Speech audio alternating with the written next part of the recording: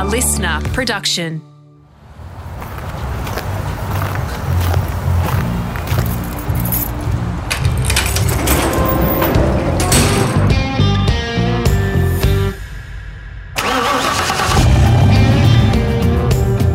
G'day everybody, Rusty here, all set for part 2 of my pod with WG, Wayne Gardner, the Wollongong Whiz.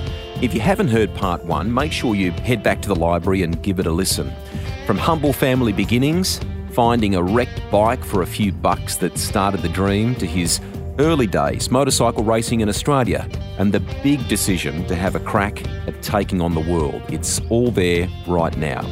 We begin part 2 with the reaction to his success back down under and how it would change life forever. Yeah, it kind of just snowballed, to be honest. This was this was just when TV was tuning in, and with SBS and Channel 9 and so on. So the sport here in Australia was very unknown. And probably the greatest thing that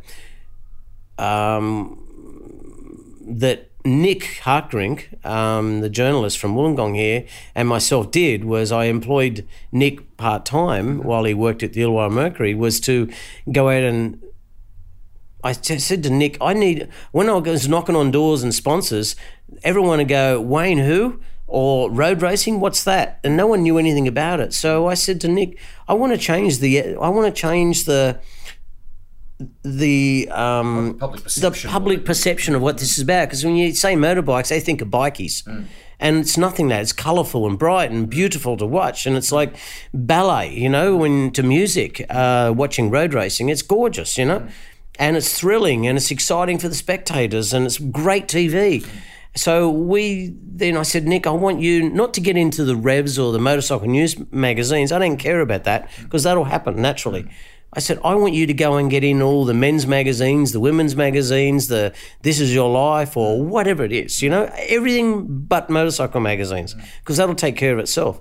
So we did, and then, of course, once we started getting into the HQ mags, et cetera, we started getting a whole lot of interest in the sport. And then the sponsors, like the beer companies, and started coming and knocking on my door. Well, we want to be involved in this. And so I went, that's better. That's how it should be, So we changed the image here in Australia, Nick and I, of what the sport is about. And once TV came in and good commentary, by Barry and everyone was around and yourself, and it all kind of just rolled on from there. And then, of course, I was getting the results in the World Championship and riding at the highest level there is for motorcycle racing, and media started to grow, and certainly in Australia I changed the face of the sport in this country, and Phillip Island Circuit turned up because of my career, and Eastern Creek, that was made because of my career. So without my career happening in the beginning, the whole sport wouldn't be what it is now in this country. We wouldn't have Doohan, we wouldn't have had a Casey Stoner and Bayliss and all the rest of them. So it's amazing how it all evolved around just a few key points as it's gone along. And as I said, now looking back, it looks like it was just meant to happen. It's certainly not planned. Definitely. You've kept the 87 bike, which I love. It's here in the country. Wonderful for the boys, wonderful legacy for Australian motorcycle racing in this country. No doubt there were some good conversations with Mr. Aguma from Honda in relation to that. Yeah.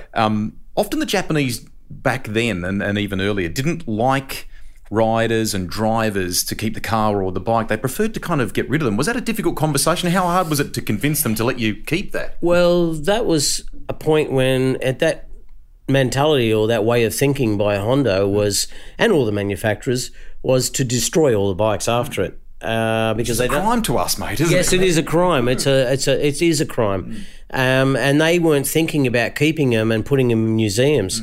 So as the history of the sport, they would just wanted to safeguard their secrets and the brand name and safeguard everything. So everything was pulled apart and either destroyed or melted down or whatever.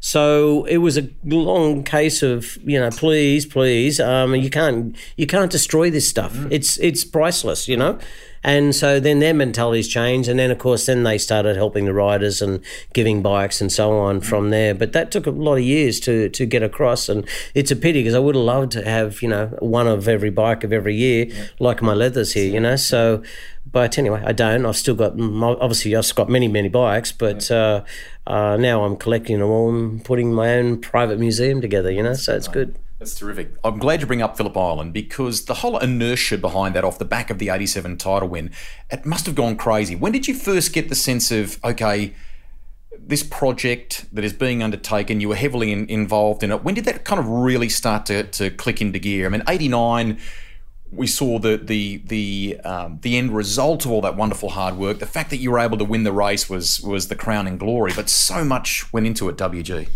Yeah, well, a guy called Bob Barnard contacted me and just said, look, we've got, I think it was about 87, 86, 87, 87, 88 maybe. And he just said 87. He said, look, you know, everyone knows you, everyone knows the sport. You've done a great job. TV's up now. All the magazines are following the sport now.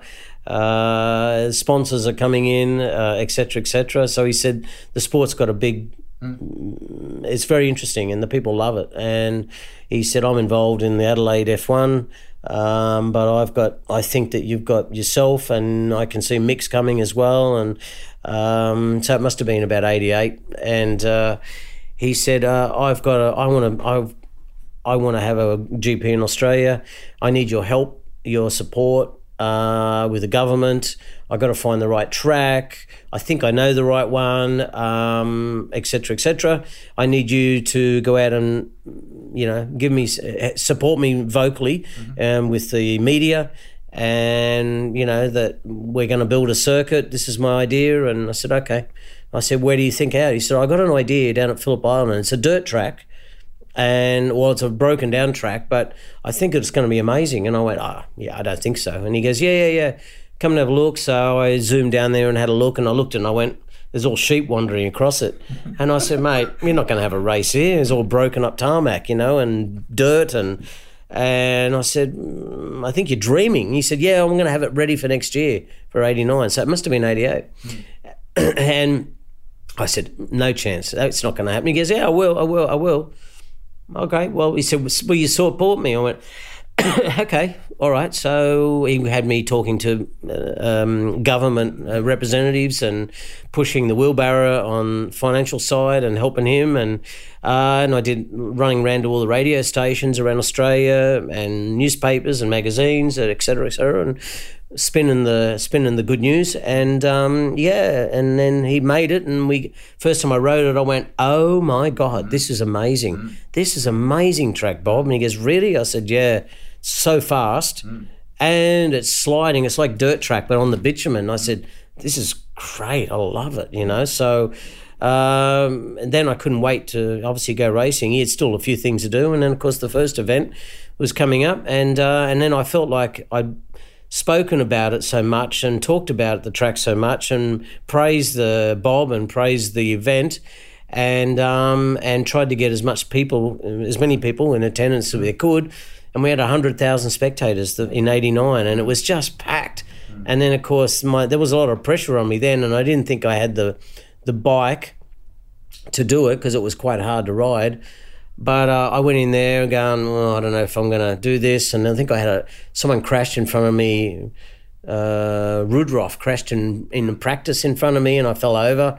But the bike was okay, and I wasn't hurt, luckily. And then, of course, the race started, and I think Schwantz was in pole position, I think. He was fast around there. And on the first lap, I think, or second lap, he high-sided right in front of me, and I went, because I was a bit tender in the first few laps. But as I started seeing him fall over, I went, I got a chance here. And then I just started pacing myself out and caught up to the leaders. And then I think the lead changed like 18 times or 19 times during the race. And there was 5 guys fighting for the lead. And, I just kept fighting hard, never giving up. And And I pushed hard as I could, and I could hear the people, and I could see the 100,000 people with in peripheral vision, as I'm going around the track, and I could see them, screaming. I could hear the roar of the people, and of course trying to keep everything, millimeter perfect.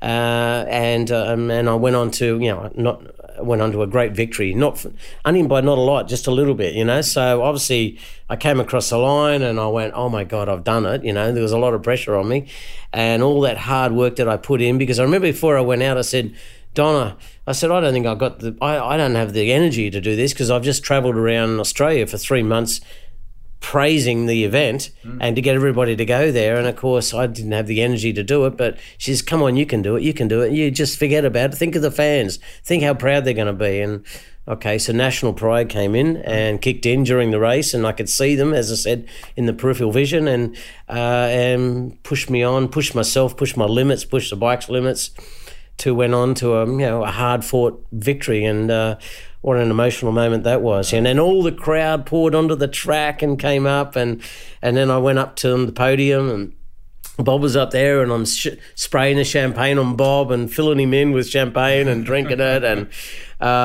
it was an amazing moment of my life and in the sports career. And luckily I've got thousands of photos here to relive that, and videos as well. And amazing time in my life, amazing time. I've been world champion by then, and then to go out and win my home Grand Prix and then win it again the following year was just an amazing moment in my life, and particularly on the home soil. It's like winning in your own backyard. That's pretty special, because the support of the people and then the sport. And I remember leaving the track on Monday, and then there was big signs up on the roads and over the bridge going off Phillip Island, Scott, Wayne for PM. And I'm thinking, this is going to be interesting. So I thought one day I might end up in Parliament, as the PM, but I don't want that job. But it was a nice recognition of what happened on the weekend, and everyone just loved it, and and it etched my name in stone forever, in that moment. So pretty special moment. And the fact that we now have this classic but world-class venue that motorcycle racers around the world love coming to. Yeah. It's probably hard to pinpoint one. I mean, you had your first GP win in Spain. You won the world title, as you recounted, in '87. But is that win on home soil in '89, is that the one that in your mind is just that, that just set apart from the rest? From exposure and from a special moment, and it's etched in everyone's minds, including mine. Yes, because there was a lot of hard work that went into it between Bob and myself. I mean, we made that track, and I was talking it through with him in the corners and whatever. But as I said, when I wrote it, I went, wow, this is amazing. And I said to Bob, you're not going to finish this in time. He said, you'll see, we will. They worked all night, many nights, So he did. He pulled it off, and I pulled it off. And so it was a great partnership. Definitely. At that point. And then, of course, the following year in 90, I won again. That 89 was a special moment in Australian history and in my history. But the following year in 90 was probably one of the most personal, gratifying moments of my life, because I won with a broken wrist. As you can see, the scar on my wrist there, I had a screw put in my scaphoid on the Monday after I won the race. The fairing was hanging off it. I was not in good shape because I broke it 1 week or 2 weeks before in Brno, and I raced with a broken wrist and got second. And my plan was to only go out and do 5 laps and come in. And because I can't, the vibration was killing my fingers and my wrist. And but I don't know, when Mick was in the lead in 89 in 90, I went, I can't have this, I can't have another Australian winning my race. So I don't know, I found something special inside me that came out. I exercised my fingers down the straight at 330 kilometres an hour for a few laps. I lost 5 seconds on Mick, and then I went, I'm going to give it one last shot here, and see if I can catch him. And I did. I caught up and passed Mick and went on to win by about half a second. So that was personally a very, very satisfying moment because I had to fight the pain. I was in excruciating pain. I had pain injections in my wrist, but that didn't do much after about 5 laps. I had the fairing hanging off and it wouldn't go down in a straight line because it was trying to push off to the left because the fairing was dropping down. The flag marshals were trying to black flag me because the fairing was on the ground, and luckily they didn't. They just kept, I didn't even know how bad it was, but I know that I couldn't keep the bike straight, and I was having to ride it crossed up down the straight because they're going so fast, the front wheel's virtually in the air, so it was really hard to hold it in a straight line. And on top of that, every time I went for the brake, they carried 2G. In other words, 2 times your body weight is on your wrist. So it was excruciating. I kept saying, deal with the pain after, deal with the pain after, deal with the pain after. And so I took myself mentally out of the pain and into just concentrating and thinking and deal, because I allocated time after the race to deal with the issue then. And it changed my mentality during the race, and I could ride through that pain barrier and ignore the pain, and went on to win with the fairing hanging off, and a victory that I don't even know how I did it. I have no idea. I had one of those special moments when I was riding when I kind of had an out-of-body experience and everything went on autopilot. I was just riding, but I was there, but I wasn't. It was just all happening without me knowing, you know what I mean? And, you know, I've heard of this happening before, and I had it there just for a half a lap or a lap. I went, wow, this is spooky. I could actually come up above it and see myself. Wow. It was the most amazing experience I've ever had. And but everything kind of went on autopilot, and you, because it was mind over presence, if that makes sense.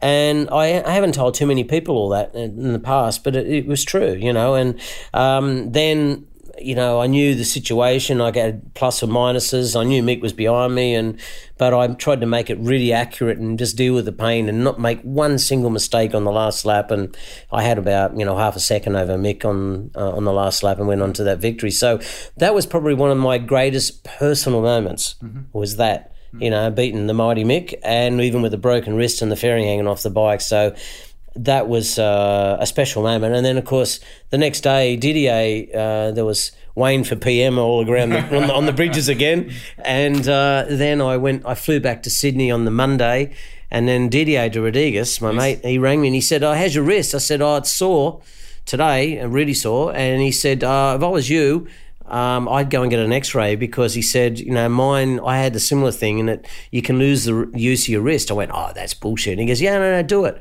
So I went, when I was in Sydney, when I arrived, I went straight over to the North Shore Hospital and I had an X-ray.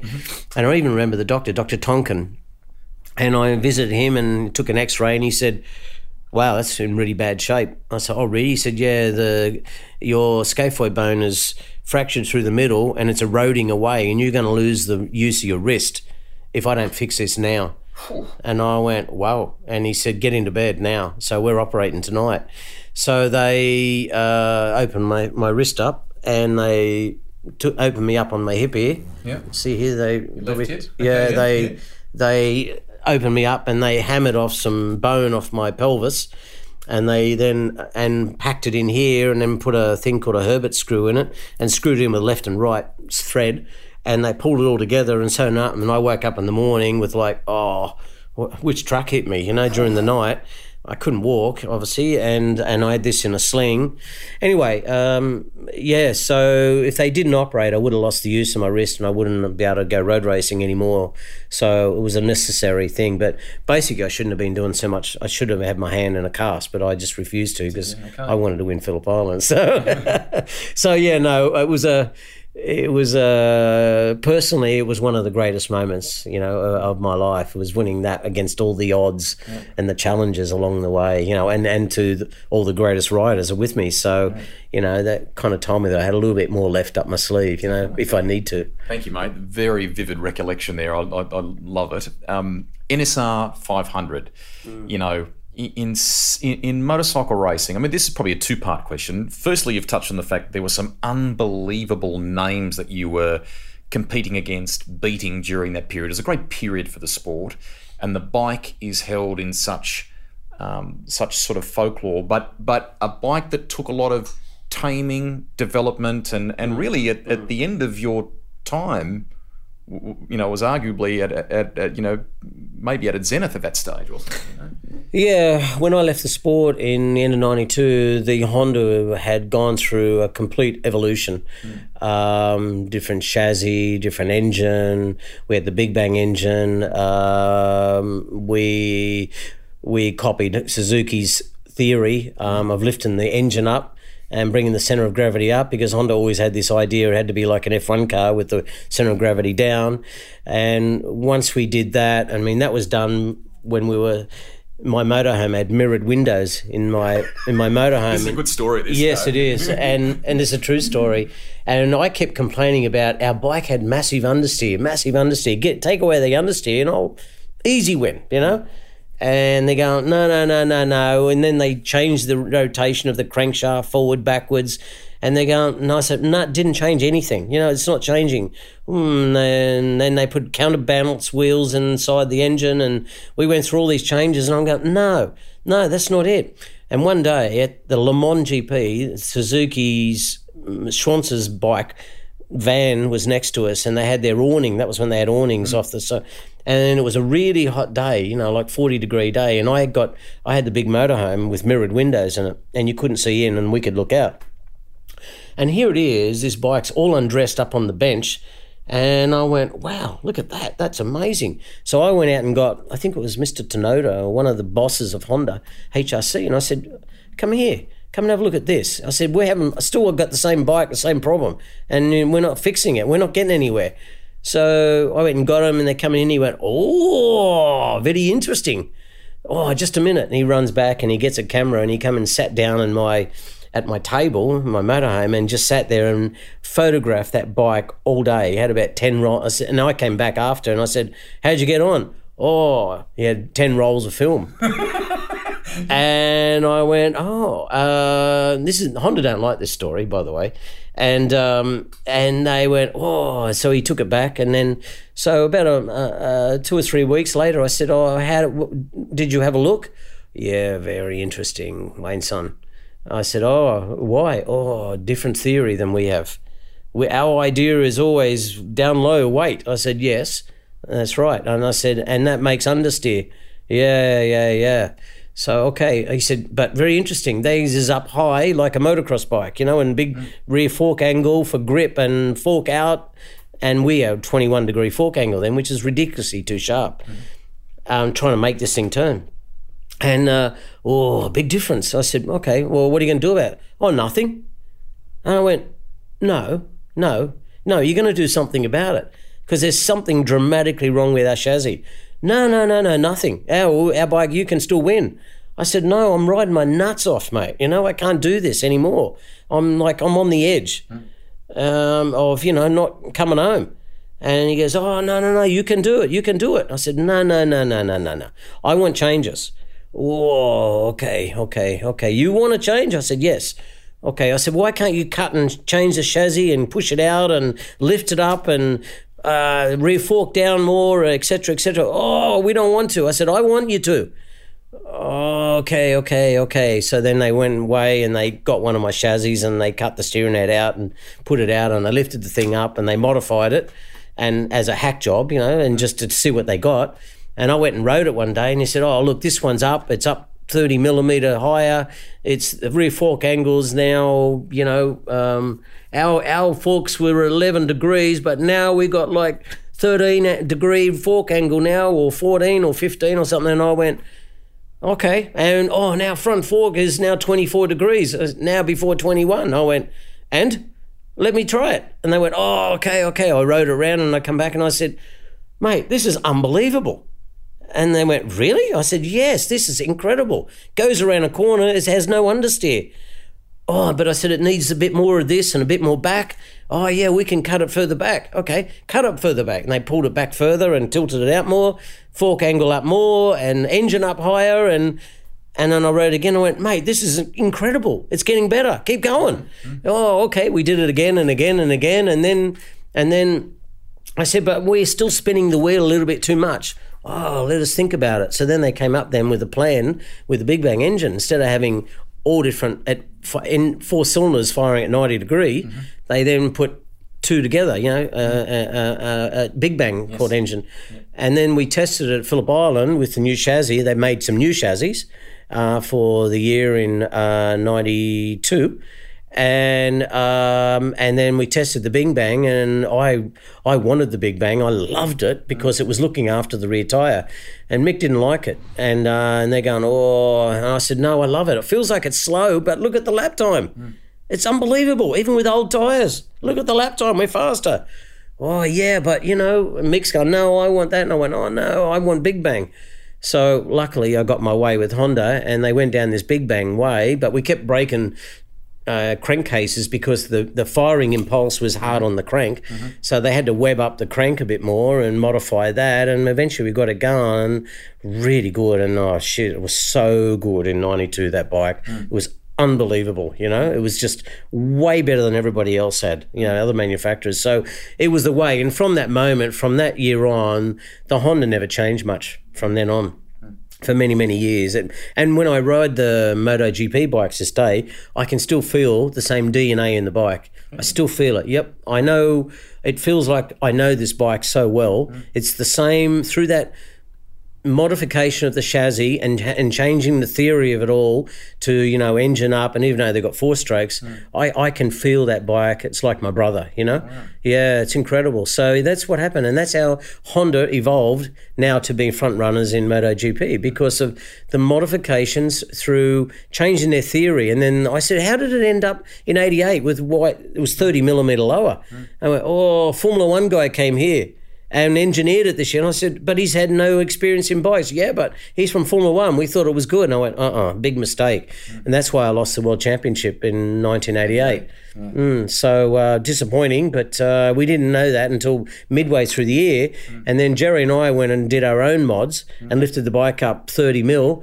And then I started winning. I won like 4 or 5 races in a row, and I needed to win at Paul Ricard to win the World Championship. And thing broke down on the last lap with 4 corners to go.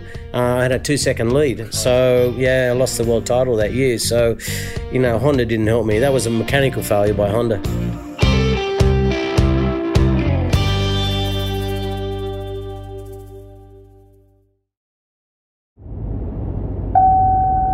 I don't think there's enough 1980s-inspired mullets poking out the back of helmets these days.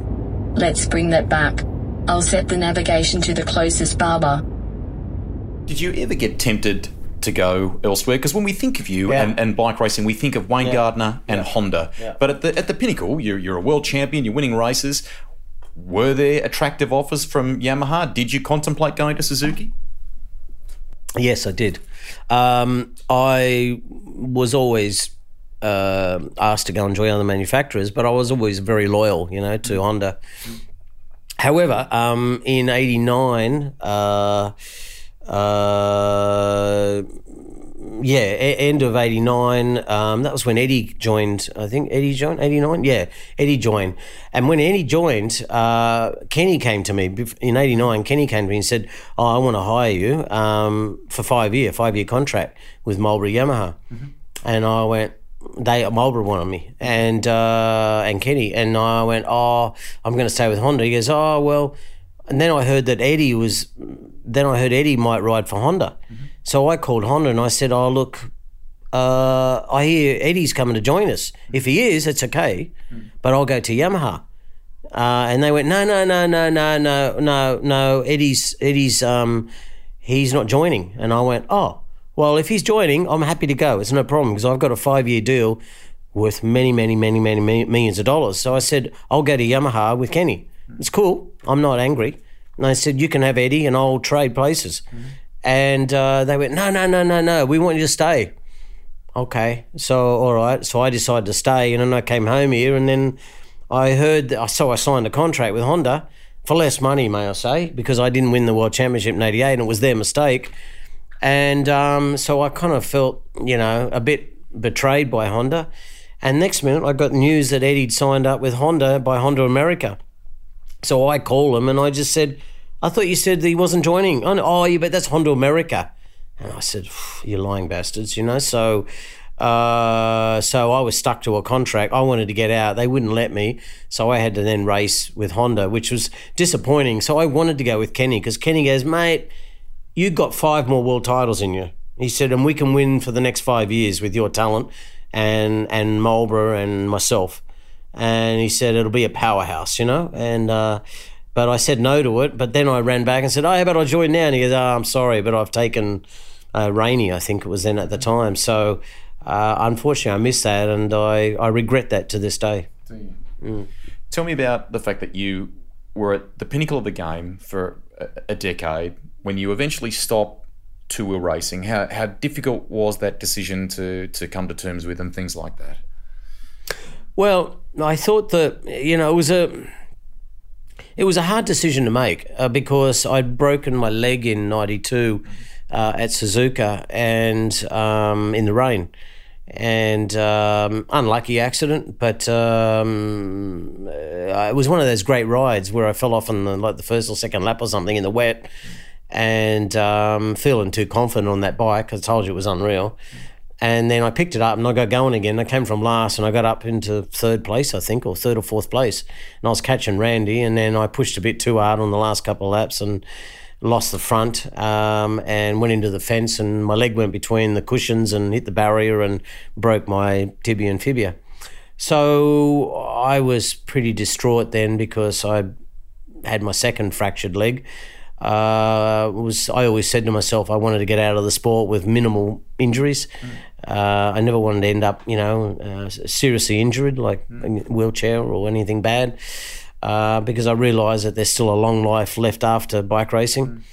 And then after that big shunt, I came back and started winning bike races and Suzuka 8-hour race and so on. And I don't know, I just got this feeling that it had worn me out, all the visits to hospital, and the sport was a bit dangerous and I didn't want to get hurt anymore. And then I was looking around. I remember at the French Grand Prix that year in 92, looking around, and I was chasing Rainey and I finished second, and I was looking at all the people going, wow, I hope I don't hit that wall, and wow, this is pretty scary, isn't it? You know, and I kind of had a presence of mind, a change. And I went, you know what, here I am looking around at spectators and in those grandstands, and I'm being distracted really easily. Why is this? Maybe this is the time, this is the time to say goodbye.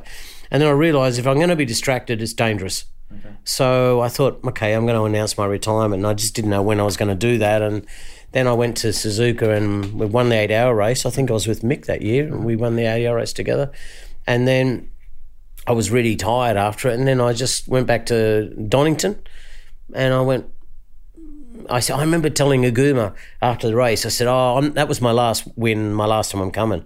Yeah, Wayne, son, you just want more money. I said, no, I've had enough. I said, yeah, Wayne, son, you just want more money next year, you're just tired. I said, no, I'm not. And he goes, he didn't believe me. So I went to Donington, and then I decided that I'd announce it in England, my retirement, because I owe it to the Brits, because my career started there, my international career started there.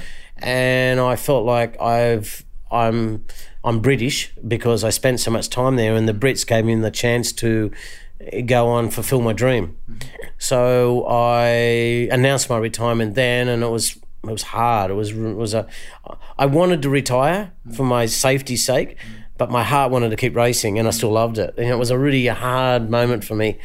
And I was in tears, obviously, at the announcement, and because I was losing something. And so I went on to win that race. I thought, I'm not going to give in. I need to go out in style here. So I went and won the race with Irv and in 92, and then I went to South Africa after there, and I got second to Kaczynski and the lap record, and then I got off it and I went, okay, that's it. It was pretty sad. And then Freddie rode my bike the next day and he goes, oh my God, that thing's unbelievable. I said, I know. And that was the new bike that we made. So Honda haven't changed too much since then, and used the same theory to go forward. But then I came home after there, and I thought, what am I going to do? I don't know what I'm going to do. I came home here, and then I was sitting on the beach down in Manly, had a house in Manly, and I went, I'm going to drink beer on the beach with my mates. So I bought a 6-pack of beer and an Eskia beer, and I go down to the beach to drink beer with my mates, and I'm calling everybody, come and join me. And they went, no, we're all at work. And I went, oh, everyone's still at work. I'd retired in my whole life at 32 years of age, and they're all still working. I said, come and play with me. And they went, no, we're working. We need to get money to live. And I went, oh, yeah, that's right. I forgot about that. So I had no one to play with. And I went, and then Graham Moore called me and said, oh, would you like to go and try some car race? And I went, who lived locally? Graham. And I went, well, yeah, I've always watched Bathurst. So I thought that was pretty cool. Maybe I would like to try it. So then I went and tried it out, and then I was fast, straight away. And I went, oh, this is cool. Oh, this will distract me from going back to bikes. So I started doing that, and then that built into my own team, and everything else has grown from there. So I had a big career and very successful career in cars. I went, I did some races in Germany. I did them and some in the UK, touring cars. I did some Bathurst in the production car, the Dogbone Honda. I've done NASCAR. I finished on the podium there. So, I had my own team. The only thing we had held back with our team from winning was just we couldn't access Bridgestone tyres, and we had to take whatever was available, and we just didn't have the grip to suit, to fix that. But the odd race or two I won here in Australia, and then I got asked to go to Japan, and I started racing for TRD. I sold the team up, I think in about 96. Sold it to some people in Sydney, the race team, because Coca-Cola stopped the sponsorship because they were putting the budget into the Olympics. So I figured it was, and then I got asked at the same time by Toyota if I'd want to come and test one of their GT sports cars over there, and I went, okay, try that. I went over there and broke the lap record in it, and they went, oh wow, because they wanted me to bring sponsorship, and then once I broke the lap record, they went, oh, we want to sign you up. Don't worry about the sponsorship. So I ended up signing up with Toyota for the next 5 years, racing GT sports cars for TRD, their racing department. I raced for the various teams and finished up with Tom's. Yeah. Tom's the factory works team. So, I won races. We never won a championship, but it was a really hard car to drive then. It was the Toyota Supra. Mm-hmm. But, compare the GT car to the V8, it's like a go-kart. Mm-hmm. And it's probably 15 seconds a lap faster than the current V8s here. Yeah. It's that much faster around corners. It had a huge amount of aero support too, and you could motor that thing around Suzuka quicker than a GP bike, I think, couldn't you? They were pretty. Yeah. I went around there in 1 minute. I think it was 1 minute 45, and the MotoGP bikes were doing 2 minutes 5, 2 minutes 6. So it's 20 seconds a lap faster than a MotoGP bike. Mm. And believe me, I had to put the hose clamp on my nuts to get it around there because it's so scary going into that first corner. You don't back off and go to fourth on a bike. You go in there wide open in sixth gear at over 300. Nice. And you brake at the second part of the corner. You just shift at one and just nail it. And it's really scary doing it off the back straight. In a bike, you take it at fourth gear down 2 off the back straight and then up to the chicane. Mm-hmm. It's taken flat in 6th, and you have to use all the curb because it's an aero car. And, mate, it's really hard to not lift on the throttle because the Japs would tell me, Wayne, son, you have to keep the pedal on the metal here, flat. I'm going, I can't do it. Oh, your teammate does it, and he's a little bit faster than you. Okay, well, it was scary, but I did do it, yeah. But I eventually got there. But you've got to build up to those aero cars because, they've only got like a 20 mil ride height on the road. Mm-hmm. So, the faster you go, it sucks to the road like an F1 car. Mm-hmm. And those cars are insanely fast around corners or braking distance, At one point, those GT cars had ABS as well as ground effects. And, oh, my God, you'd brake at like the 50 board mark, where bikes you'd be going at 200 or 250. Crazy. It's insane. A Formula One car was only about 12 to 15 seconds faster than the GT car at Suzuka.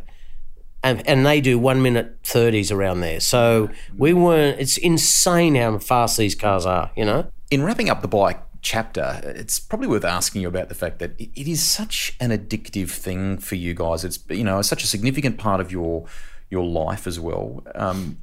Replacing that is never easy, and I'm glad you went car racing.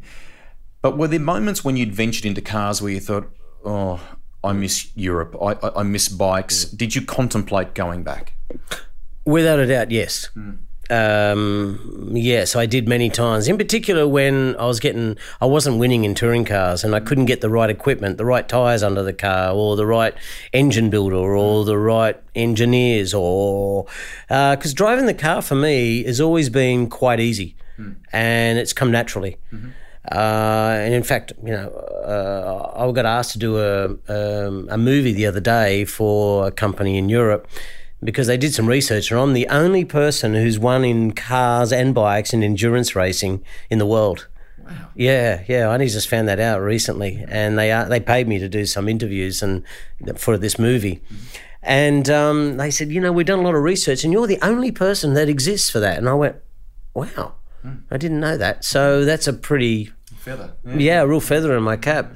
Because, I was very fast in the cars, even in the GT cars and on bikes, and I still love it. And I love being competitive. Yeah. I like to fight for the wins. I think my way around it. How do I do this? You know, so that's never a real problem. A lot of other guys and ex-riders have failed in the cars, you know, and haven't been competitive. But no, it's come naturally to me.